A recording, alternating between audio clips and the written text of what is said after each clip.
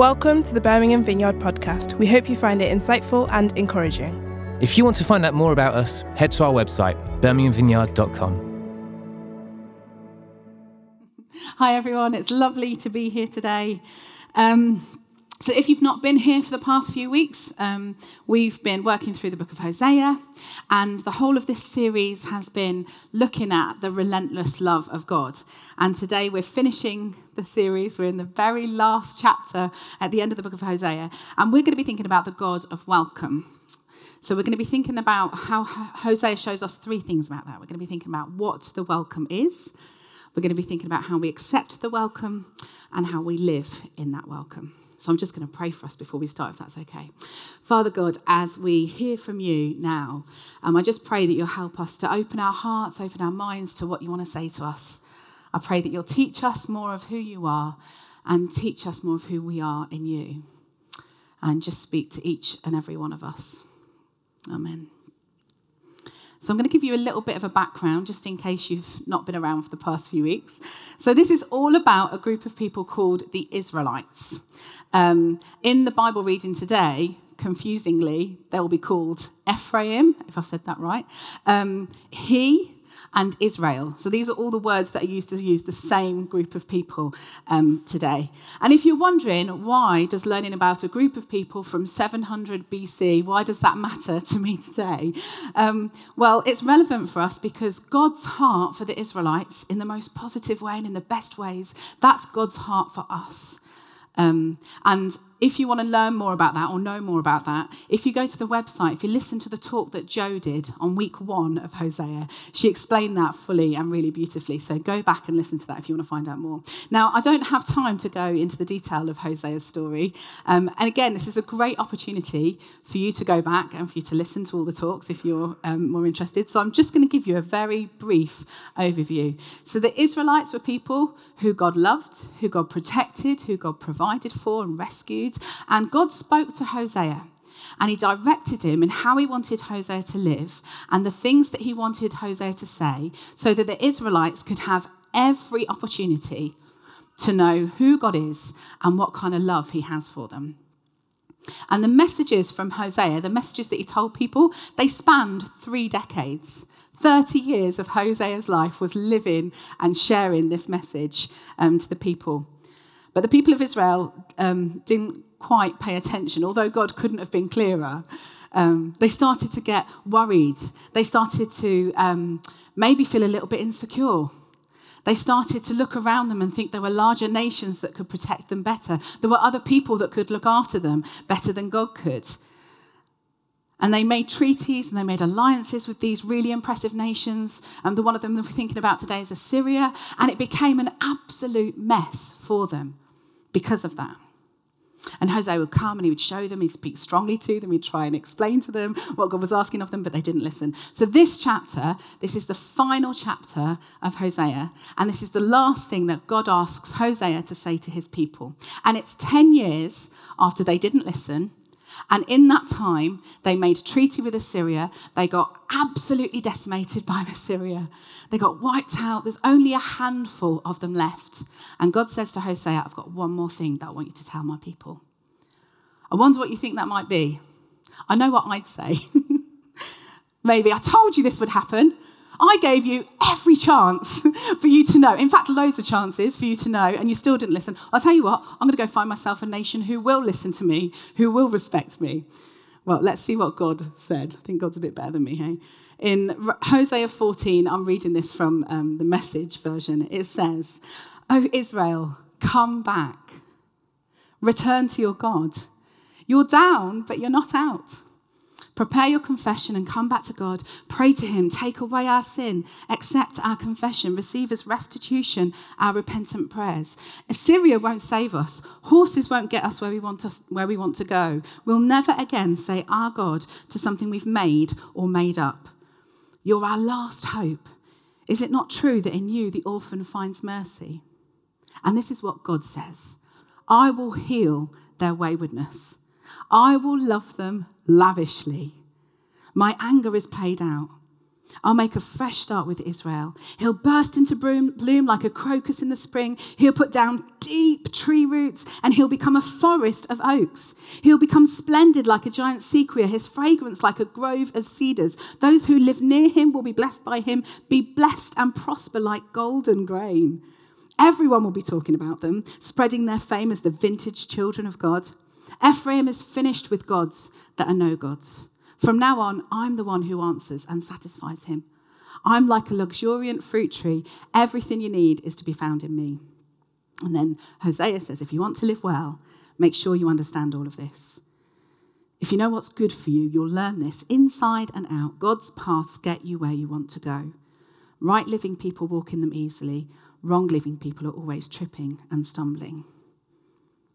So what actually did God say? Not what I thought. He said, come back, return to your God. You're down, but you're not out. And that's what I love about God. That's why I'm such a big fan of God. That's why I'm really happy to talk about God, because this is who God is. This is what God does. When he has every opportunity to say, you've messed up one too many times, you've not listened one too many times, I'm actually done with you now because you've tried my patience. What does he do? He welcomes. This is the God of welcome. But what does he welcome us to? Well, Hosea helps us to understand that a little bit. It's not to an experience. He's not welcoming you to a show. He's not welcoming you where he's just going to do stuff for you to make your lives better. He's not welcoming you into a contract with a genie who's going to give you 3 wishes. The book of Hosea is really clear that God is inviting and welcoming you into a relationship with him. And it's not just in the book of Hosea that we're shown this. Actually, it's all throughout the Bible. So if you go to the very beginning of the Bible, where God created the world and he created people, it says he created people to be in relationship with him. But people messed up, people betrayed that relationship, and then they separated themselves from God through that. But from that point on, the whole narrative of the Bible is a God who's trying to draw people back to him, to be in relationship with him. And time again, people went against their promises. They were unfaithful. They messed up. But time and time again, just like in Hosea, God's love prevailed and he welcomed them back. And then God sorted it out once and for all to be able to have a relationship that he intended with them at the very beginning, that he intended with us at the very beginning of the world. He went even further. So the Bible tells us that he sent Jesus. He sent his son. And his son came into the world so that we could understand what kind of relationship God wanted with us. We could understand the love that he had. And Jesus showed and shared that welcome in the way that he lived. And then he does the most bold and the most audacious thing of all, and he sacrifices Jesus. Jesus dies. And when Jesus died, he paid the price for all the wrong that had ever and would ever be done in the world. He paid the price so that we could now have this relationship with our Father as he does. This eternal and perfect relationship that we see when Jesus didn't stay dead, when Jesus came back from the dead to show us that it's over now. We have an opportunity for this eternal and perfect relationship with a Father God. So it's not just in Hosea, but the whole Bible is a story of a God who chose to be in relationship with us and did everything to make that happen. The welcome of God is into a relationship with him. The second thing that Hosea shows us is the welcome of God that is into a relationship is for everyone. In this message that God had for the people of Israel, he said, "Oh, Israel." He didn't say, "Oh, you guys that weren't as bad as the others." He said, "Oh, Israel," it's for everyone. And that continued for us when Jesus came. Then one of the massive things that Jesus came to say was that God's love is for everyone. It doesn't matter where you've been born. It doesn't matter who you've been born to. It doesn't matter where you've lived. Actually now, the Bible specifically says that God so loved the world so much that he sent his son, that whoever believes in him can have eternal life. Whoever. What an amazing message. This is for everyone. Now, have you noticed that I didn't just say anyone? I said everyone. And I said that really specifically. Because when you say anyone, it kind of feels like, oh, you want to come? Yeah, anyone can come. That's fine. We'll make space. But you want to, yeah, anyone's welcome here. But this isn't just anyone. This is everyone. This is every single person. You see, the Bible said that God designed every single person. He planned uniquely and brilliantly by God, every single person. And then God made every single person in that unique and wonderful design in love.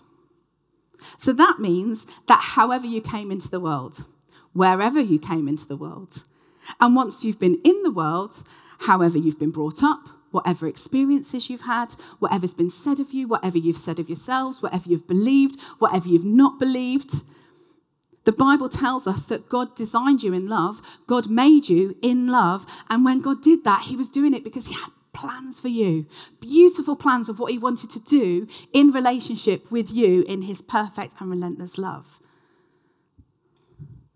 And the thing that God said, God really clearly set up, was being in relationship with him was actually being in relationship with his family. So Jesus said, I want you to know my Father, I want him to become your Father. I want you to become my brothers and sisters. So being in a relationship with God is also being in a relationship with his family. And when I talk about family, I'm not just talking about Birmingham Vineyard Church. I'm talking about the wide family of everybody who says that they want to be in a relationship with God. Everybody who's made that choice. And that means that if God planned and designed you and made you to be in relationship with him, then God also planned and designed you and made you to be a part of this family. So that means that the welcome is genuine and sincere for every single person to be part of this family. There is a genuine U-shaped, unique space as part of God's family. There is something that only you can bring that nobody else can, just by being who God created you to be with the gifts that God gave you. And I am so sorry if you have not felt that welcome. I'm so sorry if a Christian somewhere or a church somewhere has said to you that you're not welcome for whatever reason, because that's not God's heart and that is not true. There is a space for you, prepared, planned, ready for you to accept and step into it. The third thing that Hosea shows us about this welcome is it's a welcome into a relationship with God is unconditional. It doesn't matter what you've done. Again, we can see that this story of Hosea, the Israelites totally messed up. But the welcome's still there. It's unconditional. His welcome to us and his love for us has never depended on our performance or on our behaviour. It's not about what we do. It's not about what we don't do. It's rooted in God's unchangeable decision to love us.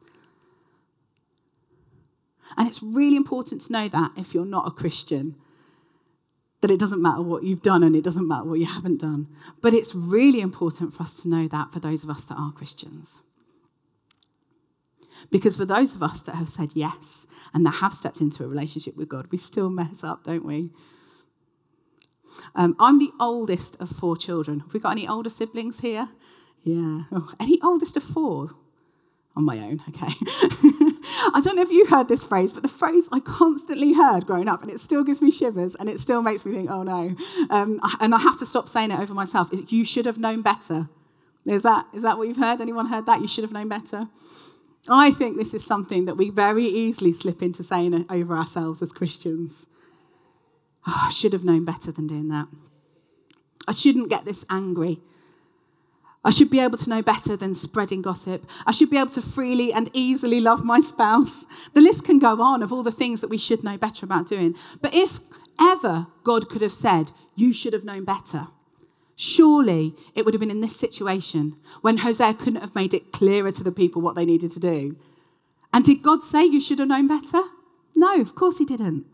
He didn't say it to them and he doesn't say it to you. Because although we've been given so much, and although we have this amazing opportunity of relationship and love with God, although he helps us so much to be like him, we are actually not God. I don't know if that's a surprise to anyone here, but we're not. We're not perfect. We're still human. And actually, wrong not only comes natural, but it's pretty easy to do. Sometimes it's even easier than doing the right thing. And sometimes doing the wrong thing actually makes us feel better. It's really hard to explain to a child why they shouldn't do some of the things. And we all have our weaknesses because we're unique. We have our own weaknesses that are unique to us as well, things that we're going to be tempted to slip into. And it says in the Bible that all fall short. So do you hear that now? You're not expected to be perfect. Just because it says we all fall short, that doesn't make it just okay. When we do those things, it actually does stop us from fully stepping into who God created us to be. And sometimes those things can hurt us, they can hurt others, they can cause discord. And God doesn't say in this verse, oh, it's okay, you're human, just carry on, that's fine. You've just made a mistake, don't worry about it, don't you? In fact, he doesn't say that, but neither does he put shame on you for it. He doesn't say it's okay, but he doesn't say you have to sit in the shame of it. What does he say? In this chapter, God's only mention of what they did wrong was when he said, I will heal their waywardness.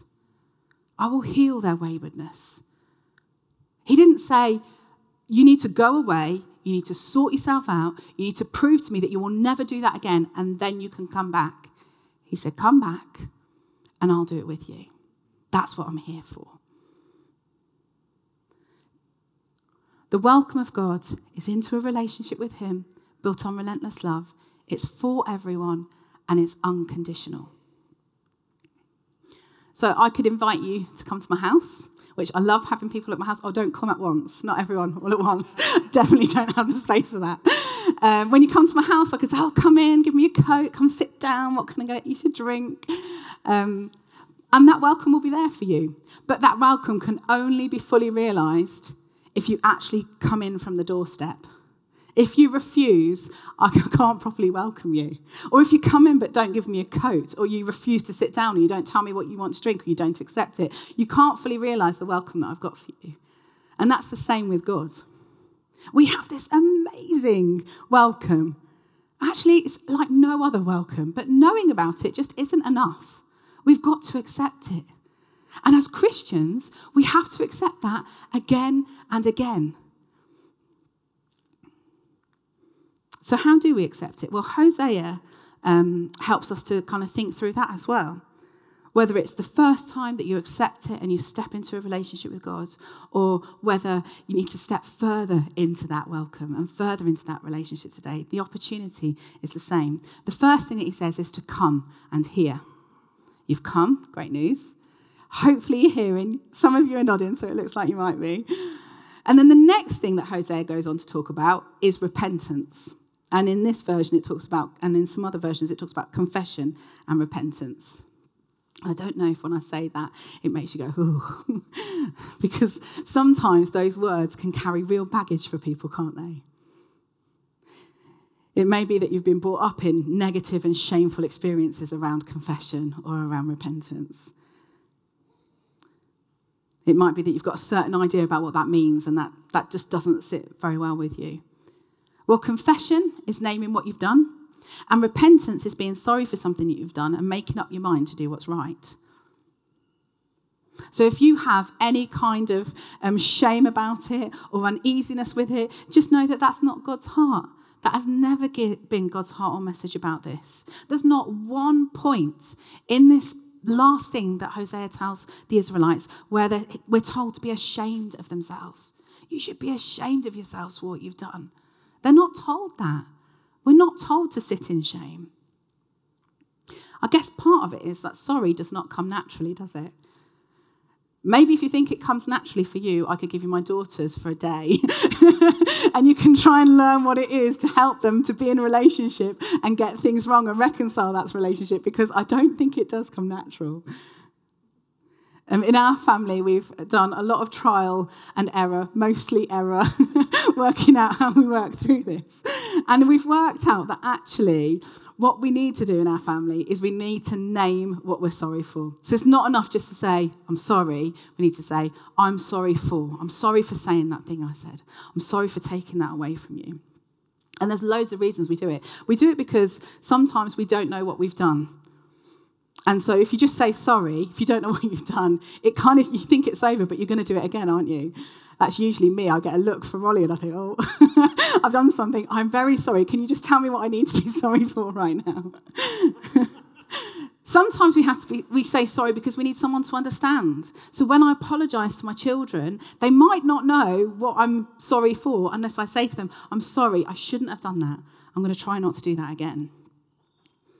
Sometimes it's because, when something explodes and there's loads of emotions and it's a long time, you've got to get everyone to calm down and you forget what actually happened in the first place. You just end up stuck in the little bit afterwards. So sometimes naming it helps us to remember what actually happened. Sometimes it means we can talk through it together and we can talk about how we're not going to do it again, how we might do it differently. We can help each other out. Actually, that probably wasn't helpful. Shall I do this for you next time? And we name it because we're more likely to remember it, aren't we? If we say it out, we're more likely to remember it and not do it again. So in our family, we don't name it because we want anyone to feel shame for it. We don't want them to take it on and be something. We name it so that we can move on from it and we can learn from it. If anyone's ever had any counselling or anything to do with addictions, you know that naming things, saying them out loud is really important. So one of the times I had some counselling, it was really a valuable time for me to speak out the things that I'd done wrong. So in this situation, I didn't know any better, even though I probably couldn't have done anything any differently to the way that I did. And even though things weren't my fault, it was so valuable for me to go through and learn from the things that I would do differently next time, to name those things so that I wouldn't be in that same situation, whatever else happened around me. And so that as I look back over time, I don't sit in the shame of maybe some things that I didn't do, that even if I didn't know them at the time, that can bring shame later on. We name them. It's helpful. And that's why Hosea says this. Not to wallow, not for shame, but to move on. To help in understanding, to not do it again. Because when it's unnamed, it can become like a hidden secret, something that brings shame, something that's undealt with and grows. And what I love about Hosea is, it has been 10 years since they've done it. So Hosea's treating them like children. He's like, just in case you don't know, here's the list of things that you can speak out loud to say that you're sorry for. Here's what you can name. These are what you did wrong in this situation. He helps them. And it's the same for us. The Bible says in order to accept the relationship with God, all you have to do is confess and repent. Name it. Name the things that have separated you from God and separated you from who God designed you to be. Name the things that Jesus died for and saved you from having to pay. Name it and then move on. Hear it, name it, claim it. Once you've claimed it, you've moved on. Choose to claim the truth of who God created you to be. Choose to claim the truth that you don't have to live in whatever shame that is anymore. Choose to believe it. Choose to claim the love that has been waiting for you the whole time. So accepting this relationship with God is quite simple, isn't it? That's all you need to do. It's no mumbo jumbo, no flashing lights, no sacrificial animals or rituals or not even a set formula of what to say. You come to God, you name it, you claim it. And then the best part is you get to live in it. I thought I had a different favourite part of the Bible, but I absolutely love this part of the Bible now, where God tells the people what it means to live in relationship with him. These verses are the most beautiful imagery, and it just shows everything that God wants to give to you in relationship with you. Just how much, what does it say? I will love them lavishly. And it feels like lavishing, doesn't it? This amazing, extravagant, abundant giving is just poured onto the people. This imagery of nature in its most brilliant. David Attenborough would have a field day with this, wouldn't he? And if you were to pick it apart, these verses, you'd see that there's something about freshness. There's something about stability. There's something about vigour, which is like robust energy and vitality. What an amazing picture of what God wants to do for us. It's not stifling. It's not restrictive. It's not limiting. It's not making you feel any less. Actually, it's more. It's amazing. And Israel would learn through years of trials, failures, captivity, exile, that there's no fullness of life that's separate from God. And no love can compare to the relentless love that God has for his people. And I can tell you that for my own life as well. I can tell you that my life has been hard. I've made a lot of mistakes.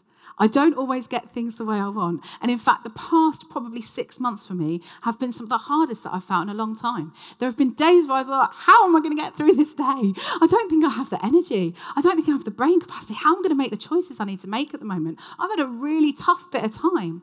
But I can tell you this, that through that time, I can't even describe any better than Hosea.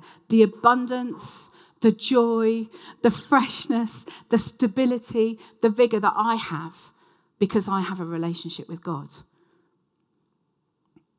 I receive that from being in a relationship with God, from belonging to his family, and from the relentless love that I live in. It's every bit as amazing and beautiful as that passage says. So Hosea ends this, and we're encouraged. And he encourages Israel to listen, to learn, to follow what God wants for them, and then he leaves them with a choice. And that's what we're going to have today. So we've come, we've listened, and now we have the opportunity to experience the fullness of this love and relationship for ourselves.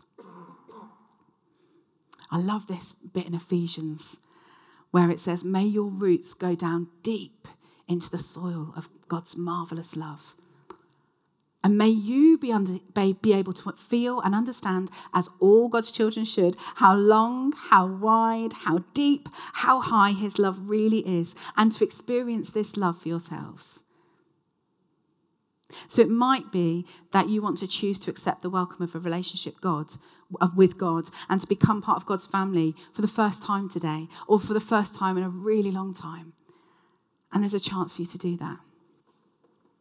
Maybe you want to come back. Maybe you want to return from being in the right place and stepping into all that God has for you. Or maybe just even this week, there's been a part of you that's just slipped away. It's just slipped into that stuff that's not God's best for you. And maybe today there's an opportunity to just come back to God, to receive that welcome again, to receive more of his love that he wants to lavish onto you. So the first thing I'm going to do is I'm going to give you an opportunity to say yes to a relationship with God. And I'm going to do it a little bit differently maybe. I'm going to ask you all in a minute to close your eyes or to put your heads down, whatever is best. I'm going to pray a prayer. And if you want to pray this prayer for yourself, I'm going to encourage you to do that. And I'm going to ask everyone to keep their eyes closed or their heads down. And I'm going to ask you that if you've prayed that prayer for the first time, or for the first time in a very long time, I'd like to look up. I'd like to make eye contact with me. I'm not going to ask you to do a jog around the hall. I'm not going to ask you to stand up. I'm not going to name you. I just want to know. I just want to be able to celebrate with you. So if you look at me, I'm going to think that you've become a Christian today, okay? That's how it goes right there. And so this is your chance now to step into a relationship with God for the very first time, or the first time in a long time. So will you pray with me, please? I'd like to ask everyone to put their heads down or to close their eyes. God, I thank you so much for the welcome that I have to be in a relationship with you. I thank you that you made me and designed me to be in relationship with you. I thank you that you have brilliant plans for me about what we will do together in a relationship with you. And I'm sorry for those things that I've done that have separated me from you.